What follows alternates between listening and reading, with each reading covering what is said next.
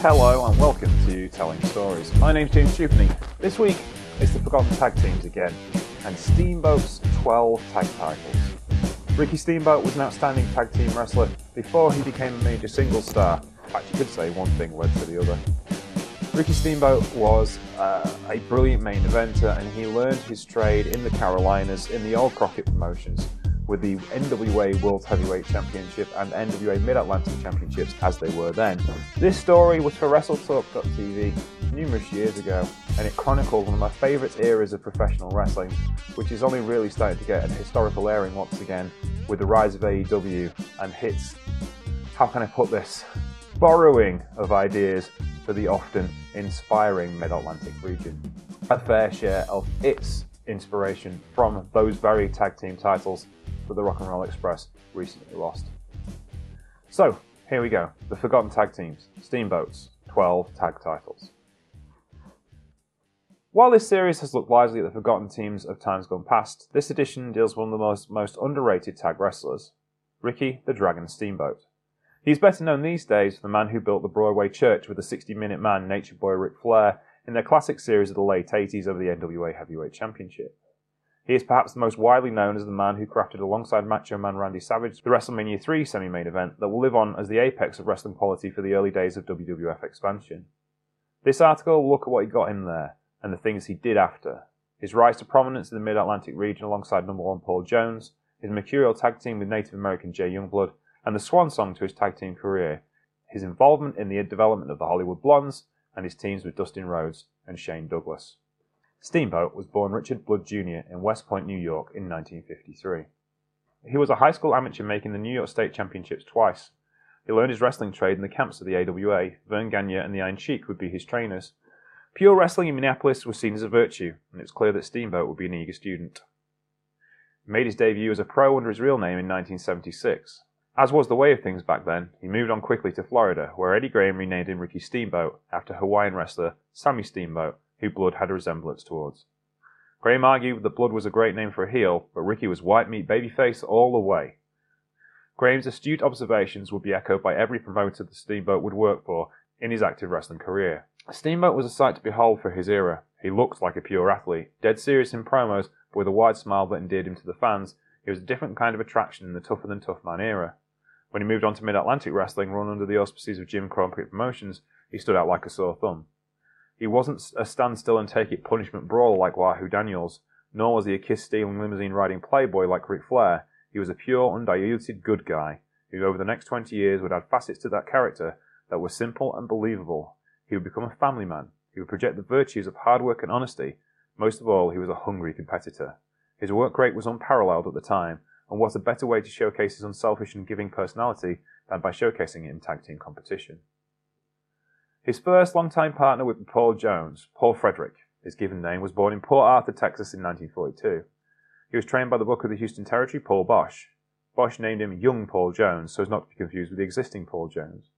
He would do his mentor the honour of working and becoming more famous than his namesake.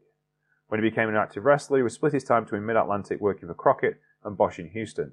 He would settle in the Mid-Atlantic region in the mid-70s and was considered a man with a heavy mat reputation. He seemed to be the ideal partner for young Steamboat, in the same mould, experience, and with the ready-made feuds from his years in the territory to bring to as a backstory. Their initial focus would be the NWA Mid-Atlantic Tag Team titles, a title set up for JCP by the NWA in 1968. It had been the lever to the tag team success for many teams, and was a prestigious title. Former champs included Rip Hawk and Swede Hansen, and the Anderson brothers, Gene and Ollie, who had held the title 7 times. Jones himself was a 3-time champion with Nelson Royal, Bob Bruggers, and Tiger Conway Jr. The champions of the time would be Greg the Hammer Valentine and Nature Boy Ric Flair. After a month-long reign, Jones and Steamboat would take the titles in Greensboro, North Carolina on August 22, 1977. The already over Jones coming to the rescue of the younger Steamboat when needed fueled their popularity, Steamboat bringing a whole new range of athletic maneuvers from the martial arts background that played on his mixed heritage. There was no point in being called the Dragon if he didn't. Equally, Valentine and Flair were the perfect foils for Steamboat and Jones. Both young and up-and-coming mat technicians, it gave both sides a chance to showcase their ring ability, while Valentine and Flair could hone their heel chops. Valentine described the team as, "We just sort of meshed. Rick was more the faster and the flyer around the ring, and I was the slower and a little to the ground, and together we were the perfect combination." The fans of the Carolinas, who favoured a pure wrestling aesthetic, lapped it up.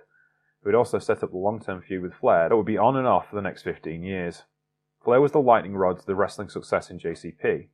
After his air accident that had left Johnny Valentine paralysed, John was Rick's first long-time partner, Greg was brought in about a year after the accident, and Rick with a broken back in 3 places, he set himself the task of getting to the top of the ladder and was willing to work with anyone to get there. There was a genuine emotional investment in the future of those matches, whichever players were on the sidelines. Steamboat and Flair were the future. Over the next 2 years, Jones and Steamboat would dominate the Mid-Atlantic titles. They would hold them for over a year, dropping them to Flair and Big John Studd in October of '78, an unheard of length of time even for a secondary title reign. Tracking back slightly and crashing in on their success, in April '78, Jones and Steamboat would take their first NWA Mid-Atlantic version World Tag Team titles in a tournament to decide the new champion, as former champs Valentine and Flair had been stripped of the belts for constantly avoiding title loss through disqualification defeat. They would hold and defend the title concurrently, which showed some inconsistency because when the Andersons had held both titles some years before, they had been forced to vacate the lesser straps. This time it was a sign that the face champions would defend 2 titles against all comers.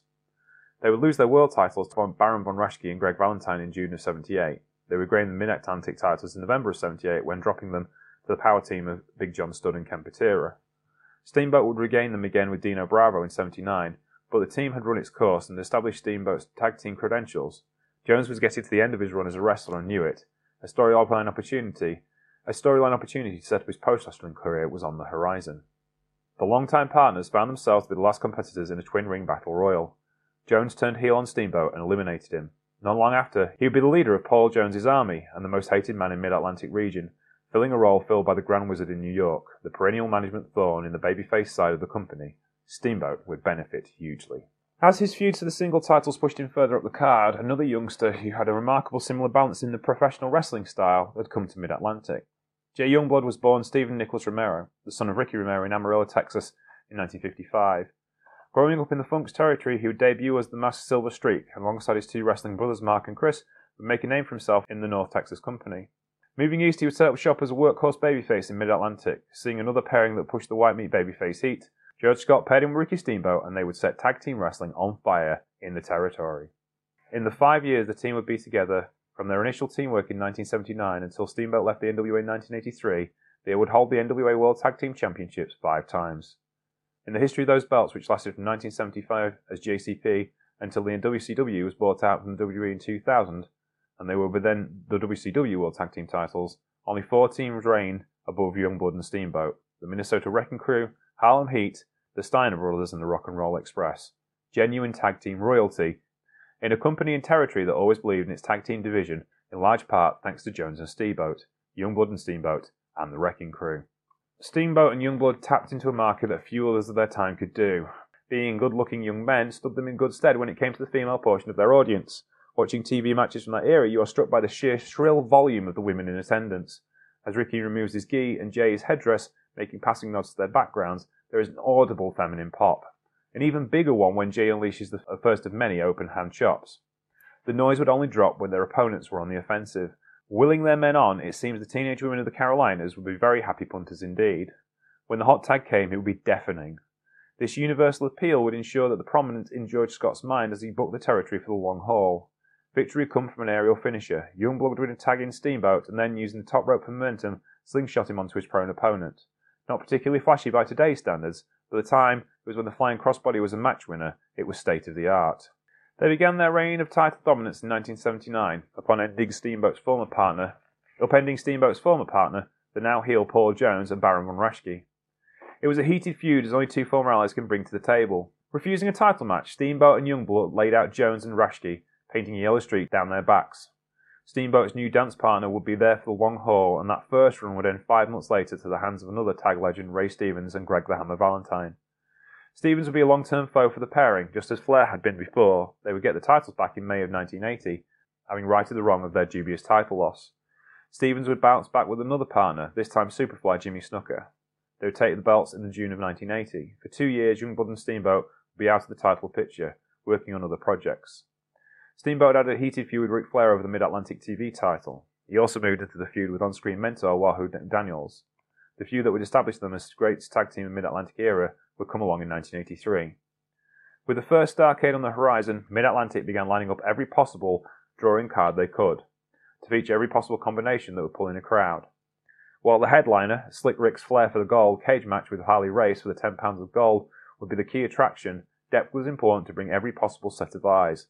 This just wasn't to show the wrestling fans of the South how lucky they were, it was to make as much money as possible, and it was a political power play within the NWA, to show that Mid-Atlantic was now the home base of the NWA champion Flair, and that Mid-Atlantic could carry the weight of being the lead promotion of the NWA. Looking at the lineup of that card, they had to deliver the best matches they could, and had obligation to the fellow board members to do the best job possible.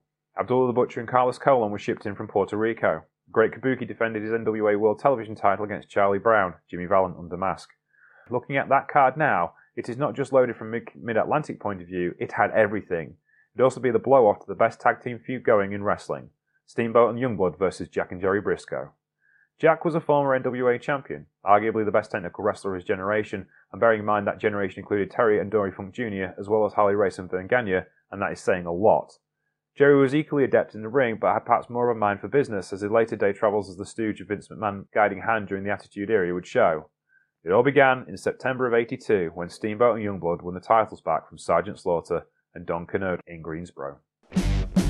And that's where we end Steamboat's 12 tag titles for today. There will be more to come, do not worry. But that is the first part of this particular story. Thank you for listening to Telling Stories today. My name's James Trupany. You can find the Trupany Show channel at Trupany Show on Twitter, the Trupany Show on Facebook, and the Trupany Show on Patreon, where you can keep us free forever for everyone. The music is by Sheriff Lone Star and Deputies of Heartbreak, called Salmon Salad Boogie. You can find them at bandcamp/Sheriff Lone Star.